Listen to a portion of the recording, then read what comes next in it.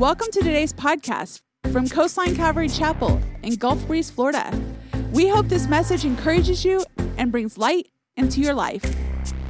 Father, we come to you now, and we are so thankful for the privilege, Lord, to gather together publicly, to come together in fellowship and encourage one another in our walks with you, and now to study your word. Lord, we thank you for using men to write your word and preserving it for thousands of years. That this morning we could open your word, reliable and inerrant, and we could receive from you, God, that we could hear from you. Lord, I pray that no one came to hear from an ex-pro boxer, but they came to hear from you. And we invite you into this place, ask you to speak to our hearts, to plant the seed of your word deep in our hearts, Lord, that it might produce fruit. And we ask it in Jesus' name. Amen. Well, turn in your Bibles, guys, to John chapter 6. Last time I was here was about 2 years ago, and I had the opportunity to share on a Saturday morning with the men at a men's breakfast. Had a great time there. Shared one of my favorite messages to share, testimony-based messages, based on my most devastating defeat in the ring. And then the next morning, the Sunday morning services, I shared a message based on my greatest pro boxing victory, called The Great Comeback. That's, to harp on the book again, The Great Comeback. But I love sharing testimony, and certainly, married, divorced, remarried to the same girl, nearly ended met the Lord with a gun to my head, drug addiction, alcohol addiction, you name it. I've been there. And so I love to share testimony. Look, there's power in the testimony of the believer. Amen? And not just testimonies like mine that are, chaos and all over the map, but every Christian's testimony is equally powerful because we were all equally radically condemned before the cross. Amen. Right? So every one of us has, if you've put your faith in Jesus, if He is your Lord and Savior, you have an equally powerful testimony. And I encourage you to share it. It speaks to people. It speaks volumes when we share of the faithfulness of God, the goodness of God, the power of God to transform a life. Amen? But I love sharing my testimony, but I also love the Word of God. Pastor Neil mentioned I'm a Bible teacher, and I love to teach the Bible more than anything else. And that's because I know it's the Word of God that transformed my life.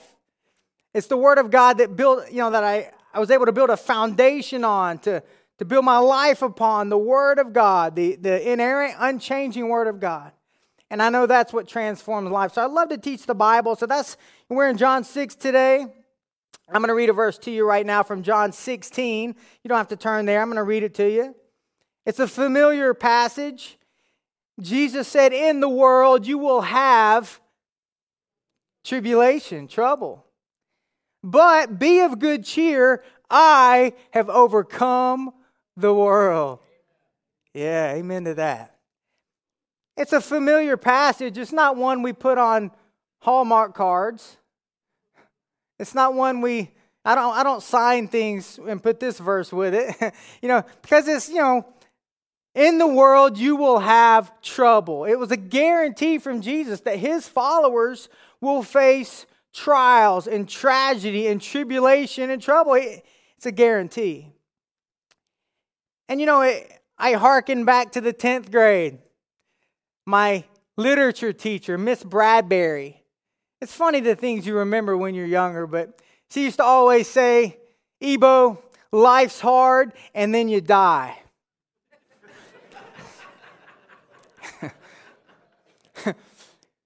She wasn't much of an optimist, But Miss Bradbury was very much a realist. In truth, life is hard and then we die. Now for the Christian, our death, the moment I leave this body is the first time I will experience life as God intended it. That'll be the best day of my life. So praise God for the confidence we have that there is no sting in death. So praise God for that. But life is hard and then you die. I might have had to convince you of that last time I was here. I might have said life is hard and most of you would have went, well, I don't know. Probably not now. As you know, we all face challenges in life. These are the expected, normal challenges. Providing for our families, jobs, relational, issues. The new phrase now is adulting, right? You guys know that phrase? Everybody, all these millennials talking about their adulting. Start having kids, you're getting closer. I love my girls. I love them. They changed my life having my girls. But adulting, normal challenges, we all have this. And in addition to the expected challenges there are in life, there are the storms of life. These are the unexpected things that come. Tragedy strikes. We have both of these, and today in our text, we're going to see both types of challenges. The normal ones that we expect to come along with life. In this case, it'll be provision, the feeding of the 5,000. And we're going to see in the last part, verses 15 through 21, in this case, it's thinking you're going to die on the Sea of Galilee as your ship goes down in a hurricane. That may not apply to any of you guys, but we're going to see the unexpected tragedy strikes and how to respond to that. So follow with me here. We're going to start in verse 1. It says, after these things, Jesus went over the Sea of Galilee, which is the Sea of Tiberias. Then a great multitude followed him because they saw his signs, which he performed on those who were diseased. And Jesus went up on the mountain, and there he sat with his disciples. So Jesus now, the other accounts say that he has been teaching this crowd for most of the day. It's been a long day, and the people are there, and he wanted to find a place to get some rest, some R&R with his disciples. But it says, now the Passover, a feast of the Jews, was near.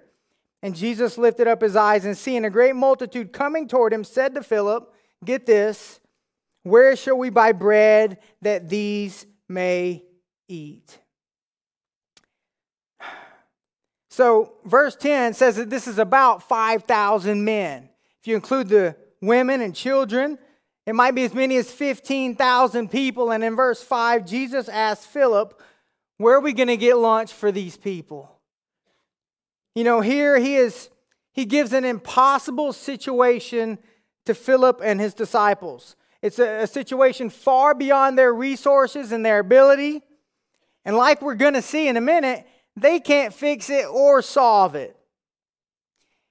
And I would expect that many of you can relate to that in this season. You're in a situation, it's far bigger than you. You've encountered a challenge that you have no way to figure out how to get out of it, right? You can't fix it. You don't have the resources. Believe me, man, I'm with you guys. And you're like, what now, right? Thankfully, man, the predicaments we face never surprise God.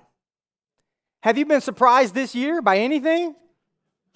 We've been surprised by a lot this year, right? This has been an interesting year, 2020. What an interesting year. And I've been surprised by a lot of things, but none of these things have surprised God. The next verse, verse 6, makes this very clear. It says, but this he said to them, to test him, rather. For he knew himself what he would do. What does that mean, guys? He said this to test him, for he knew what he would do. That means Jesus had a plan through this. He had a plan through it. And what gives me great encouragement is I know he has a plan for me as well. And guys, he has a plan for you, whatever you face today. No matter how dire the circumstances might seem, how impossible it seems to navigate what you're experiencing, Jesus has a plan through it. Now, his plan, I don't know what it is specifically for you. It's obviously different in every case. But ultimately, the plan that Jesus has is that we would grow spiritually to trust Him more. Right? That's His plan through every trial, every tragedy, every struggle, is that we would grow spiritually. We would mature through that. And that we would look to Him and trust Him more and more as we go. It's Proverbs 3, 5, and 6, a familiar passage. But it says to trust in the Lord with all of your heart. Lean not on your own understanding, but acknowledge Him in all of your ways, and He will make your path straight.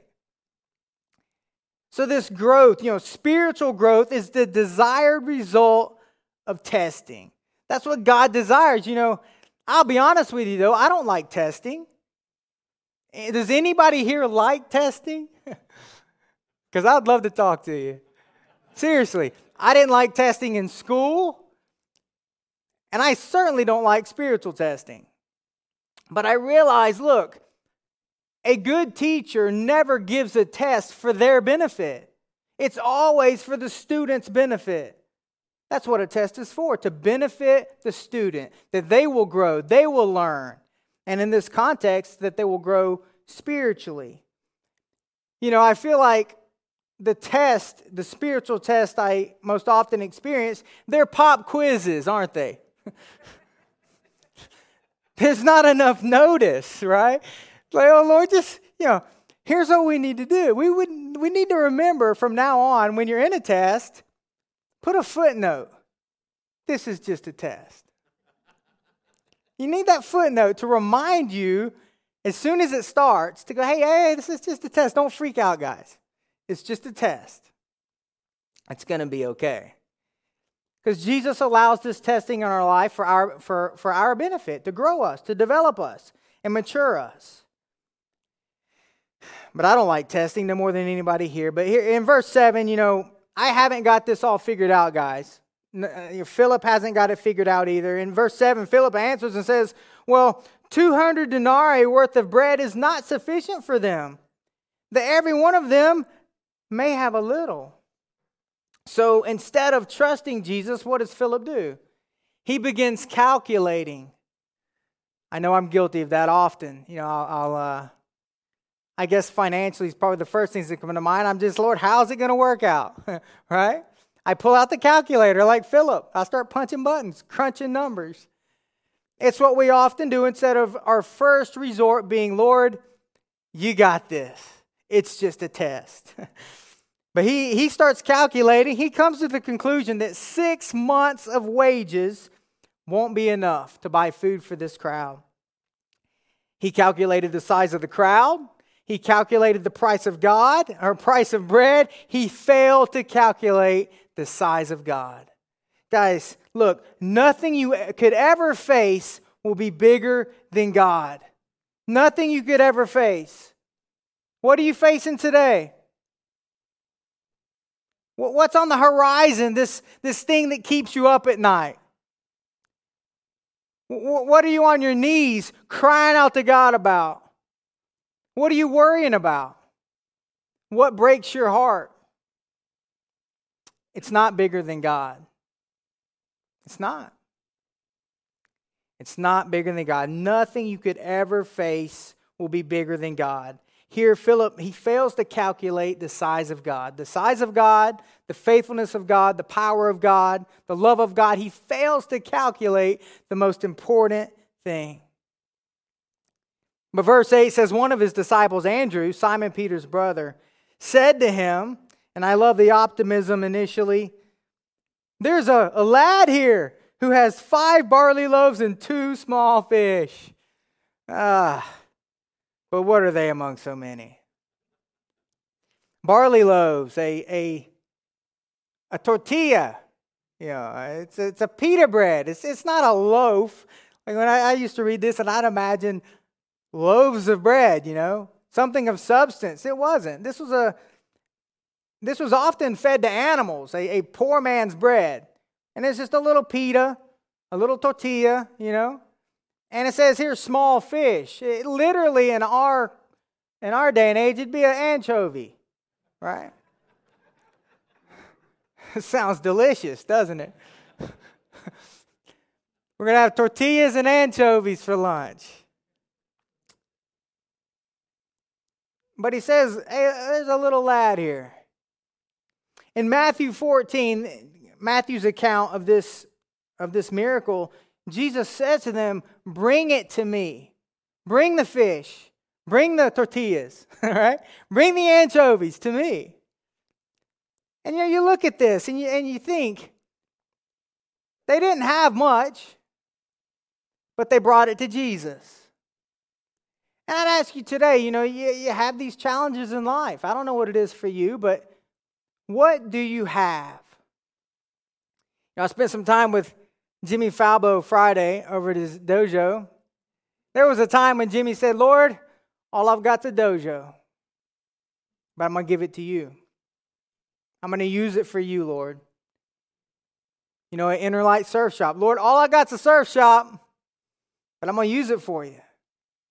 You might be here this morning. You might say, Lord, all I got's a broken marriage, but I'll give it to you. I got a small paycheck, but it's yours. All I got's my little old life, but I give it to you. They give it to Jesus. And then, I love this in verse 10. Not only they use what they had, and they give it to Jesus, and then they did what they could do. Look at this, verse 10. Jesus says, make the people sit down. They could do that, right? That's not complicated. They couldn't do much else. If you look at it all together, they really couldn't do much else. They didn't have much to offer. They had very, very little to offer. But what they had, they used what they had. They didn't go out scouting for more food, rummaging through the crowd to get more food. They used what they had. Look, I encourage you guys, use what you have. Give it to Jesus and use it. You might have, you got enough strength to push a broom? Push a broom. You got enough strength or courage or boldness to share the gospel with somebody in Starbucks? Share it. Use what you've got. Use what you got. Give it to Jesus. Use it for Jesus, and then just do what you can do. They say, hey, yeah, we can sit the people down, Lord. Okay. Hey, guys, over here, sit down. Yep. Yeah, we're helping Jesus. It's good. They couldn't do much else, but they can make the people sit down. You might not feel like you can do much, but you can do something. This crowd coming to Jesus. Other accounts say that the disciples told Jesus to tell them to go away. Y'all know that, yeah. Said, hey, tell them to go away, Jesus. They're gonna faint on their journey.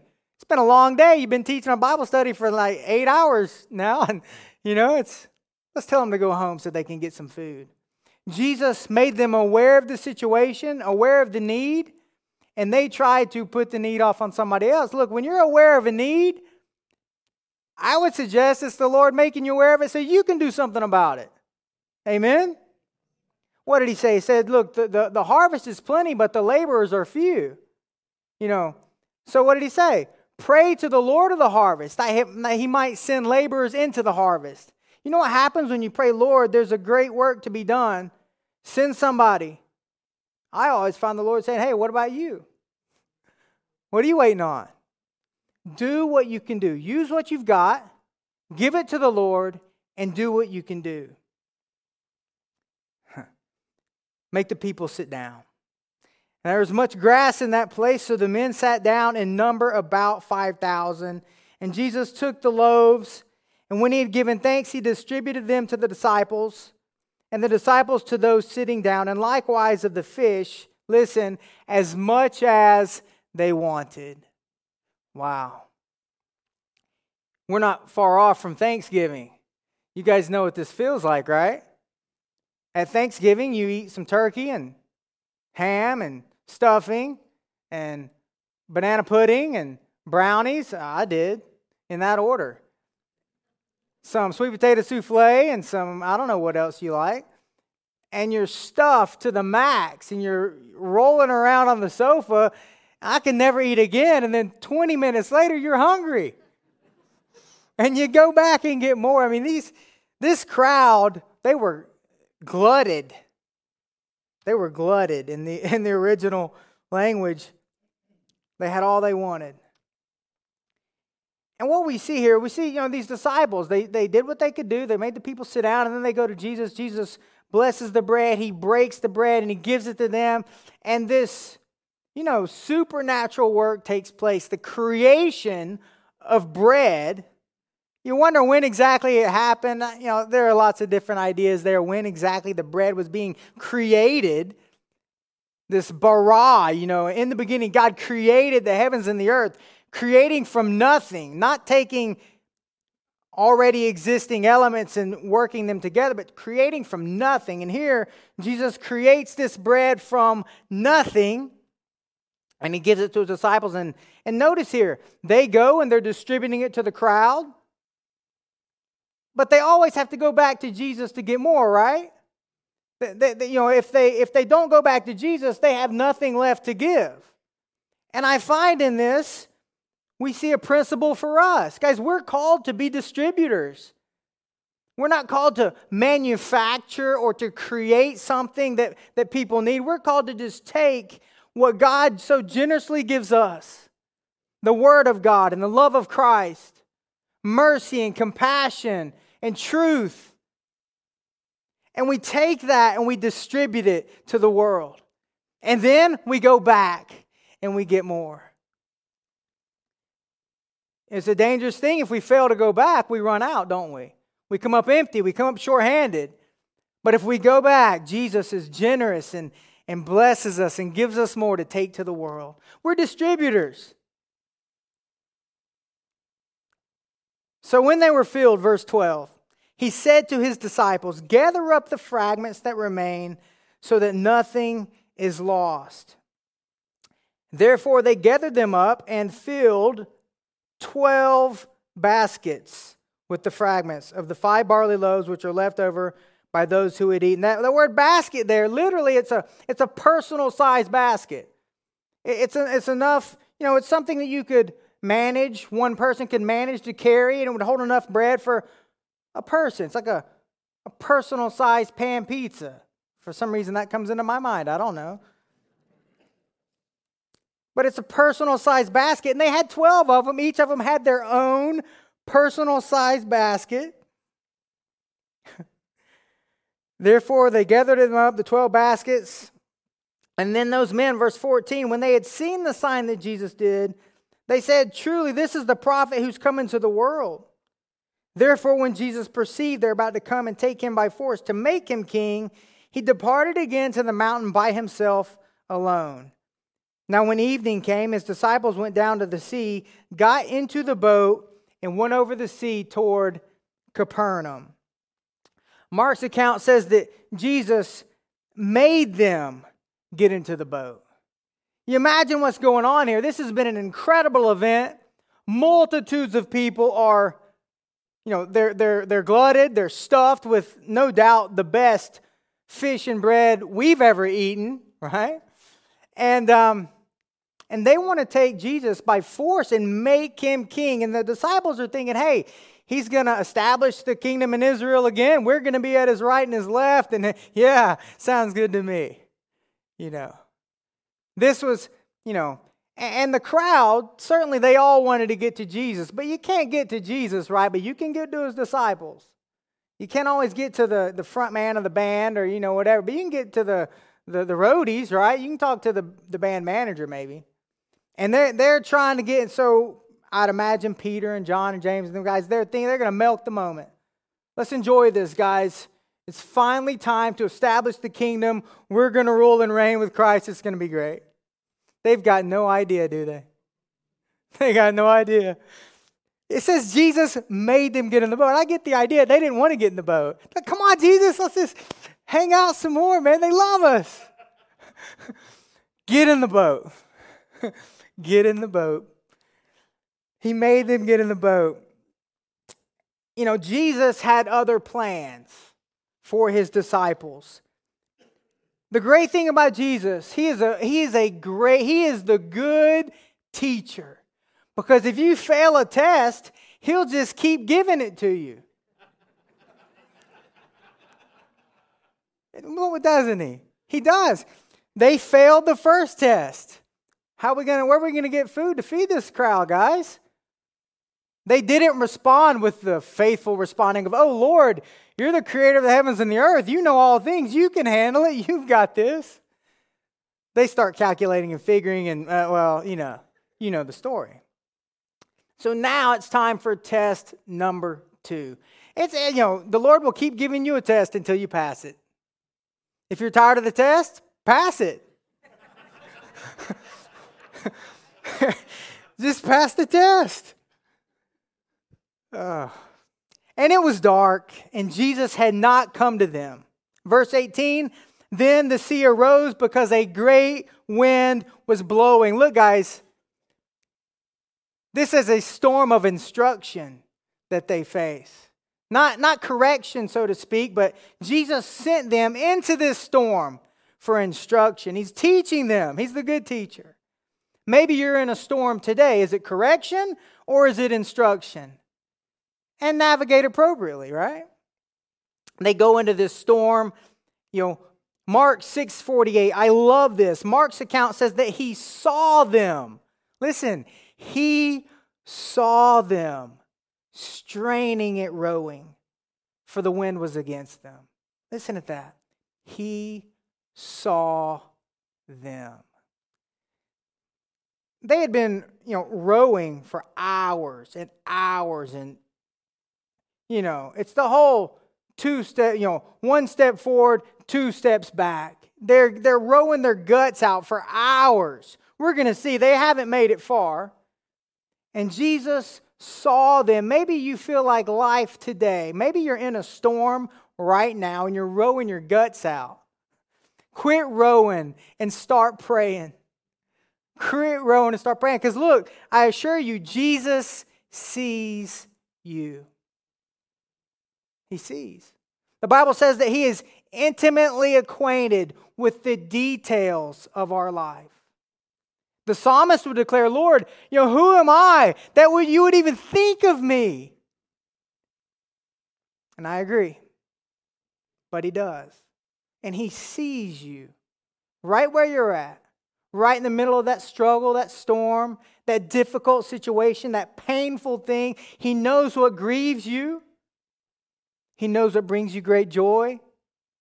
And he sees. It's a good place to be. He saw them.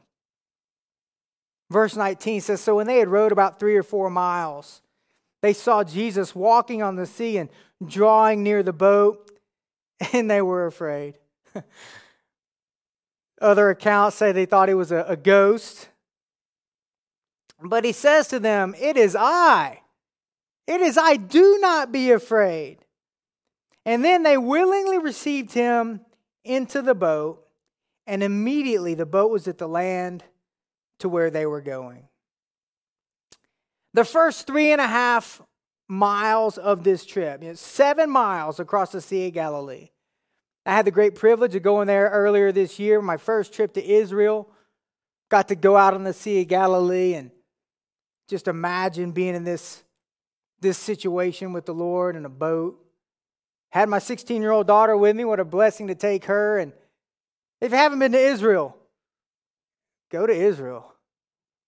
Pray about it. The Lord will provide. He did for me. But this trip, 7 miles across, the first 3.5 miles of this trip took, other accounts, it was probably about as many as 9 hours, 8 or 9 hours of rowing. Do the math. That's not fast rowing, right? 3.5 miles, 8 or 9 hours. They're not making much progress. And like I said, man, they're rowing their guts out the whole way. They see Jesus. They willingly receive him into the boat. It's interesting. Jesus will never force himself on anyone.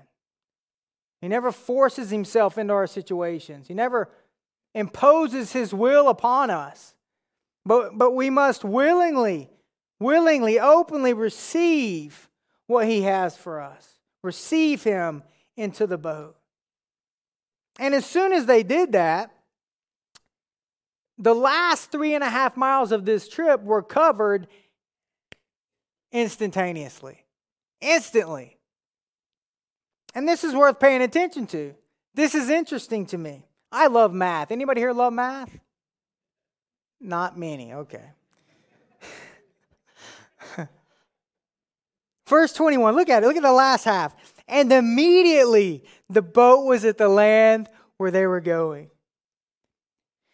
What happened here? I mean, this is incredible what happens. We're going to see. This is incredible. The current water speed record, if you're into, high-speed boats, I know you guys are into boats, right? There's boats all over Florida. Not as many in Hogansville where I live, Georgia. But you guys love boats, right? Well, no? The current water speed record, get this, 317 miles per hour. That's fast. On the water, that's really fast. And this feat was accomplished in 1978. Interestingly, the year of my birth. That has nothing to do with the message. I just pointed out.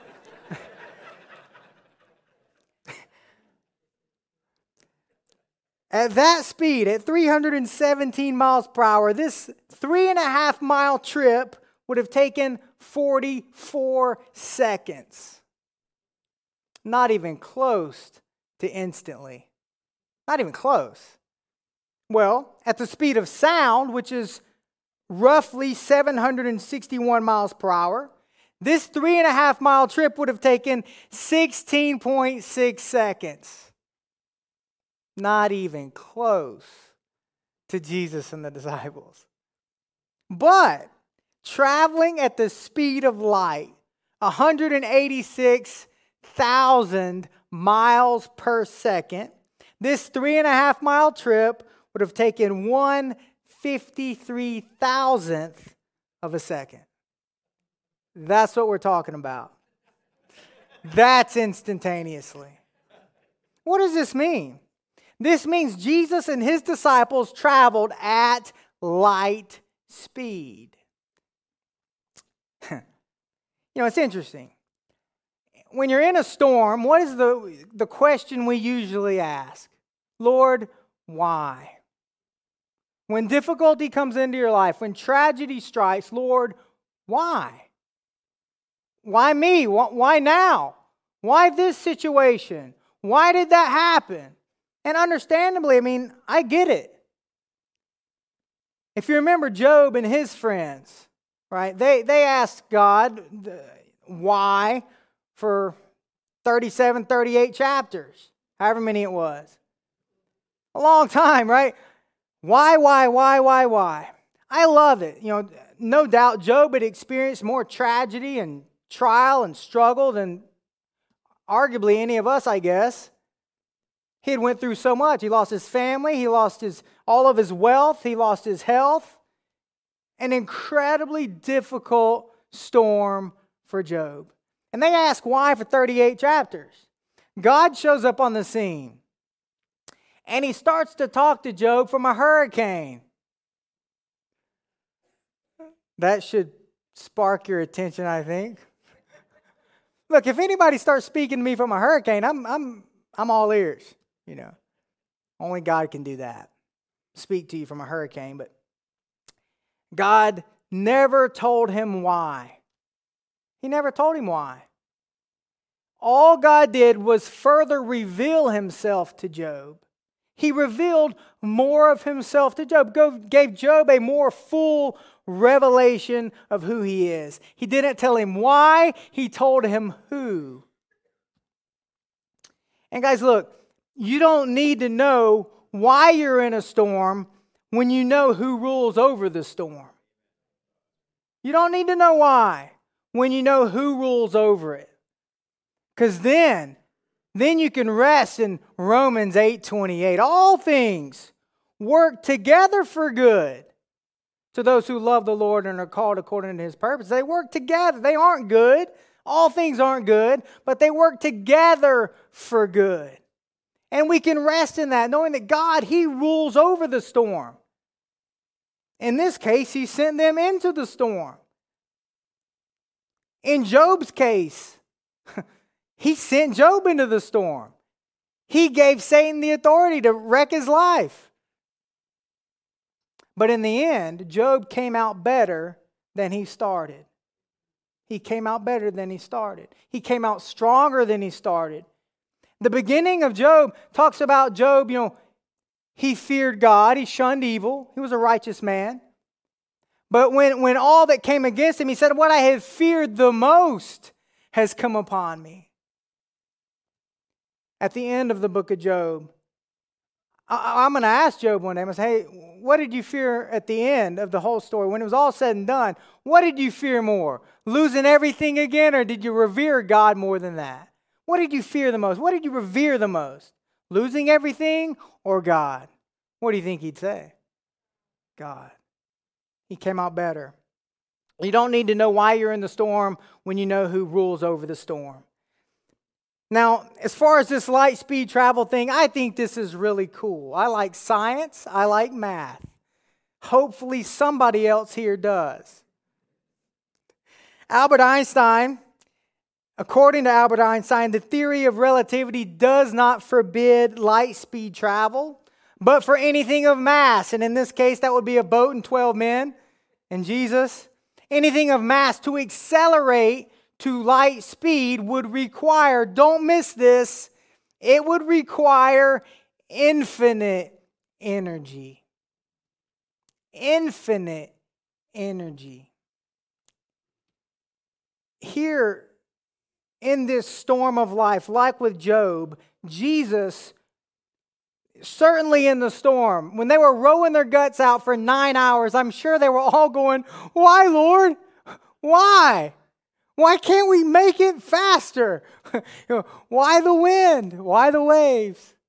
I'm sure they asked why a lot of times. And what did Jesus do? As soon as he got in the boat, he revealed to them more of himself. Because when you know the who, you don't need to know the why. And he reveals this to them. And here we see, according to Albert Einstein, it would require infinite energy to travel at light speed, to accelerate to that speed. Now look, most scientists don't believe infinite energy exists, and that's because we live in a finite universe. Our universe is about 150 billion light years wide end to end. It's pretty big. It's a good size. Interestingly, we've discovered in the 1920s, 1930s that the universe is expanding. It's getting bigger. Interestingly, the prophet Isaiah, 700 BC, said that God spreads the heavens out like a curtain. The secular scientific community is slowly catching up to the Bible. But even though the universe is expanding, it's still finite. And because of that, scientists don't believe infinite energy can exist in a finite universe. What they fail to realize is although the universe is finite, God is infinite. God is infinite. The Bible describes the universe being the span of God's hand. It's not a formula to figure out the size of God, mind you, but it gives us, it's an illustration, it's a representation of how big God really is. God is infinite. And even greater than understanding the size of God, God is all that He is. God is everything He is to the infinite degree. Grab onto that. Or try to. God is who He is to the infinite degree. He's not really big. He's infinite. He's not really good. He's infinitely good, and so on and so forth. He is all that He is to the infinite degree. What does this mean for us this morning at Coastline in Gulf Breeze? Maybe you need power. Maybe you need power to overcome a drug addiction or an alcohol addiction. Maybe it's to overcome an addiction to pornography or depression or anxiety. Maybe you need power to love your spouse or lead your children. Acts chapter 1 verse 8 says, you shall receive power when the Holy Spirit comes upon you. Guys, Jesus is infinite power and He's available to you. He is infinite power and He's available to you. Maybe this morning you say, well, Ebo, I need forgiveness. The Bible says that all have sinned and fall short of the glory of God. We all deserve eternal separation from God, but that you can receive the righteousness of God through faith in Jesus Christ. Guys, Jesus is infinite mercy. He's infinite compassion. He is infinite forgiveness. And He's available to you.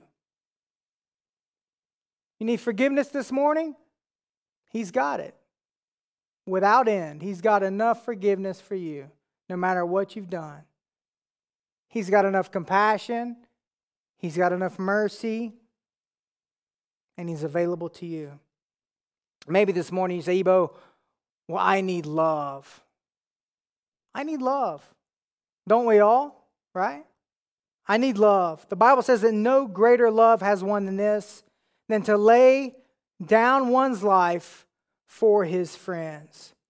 Guys, 2,000 years ago, God manifested Himself in the flesh.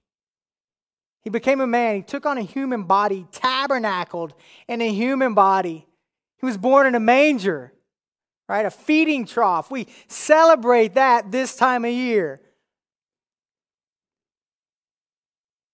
He lived a sinless life, and at about 30 years old, He began a public ministry. He raised up 12 men to carry on the ministry. And He went to a cross where He paid the penalty for your sin and my sin. He took our place. We deserve that place. That's where we deserved it.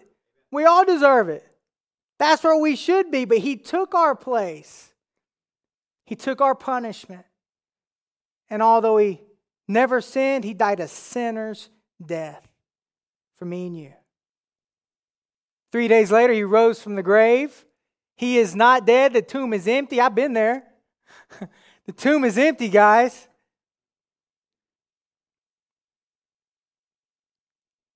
And He's going to come back soon to get His kids. He went to prepare a place. In his Father's house are many mansions. If it were not so, He would have told us, right? Makes you wonder how amazing it's going to be. It took 6 days to create the heavens and the earth and all that's in it. He's been working on heaven for about 2,000 years. Going to be something else. But Jesus, look, Jesus is infinite love. And He's available to you.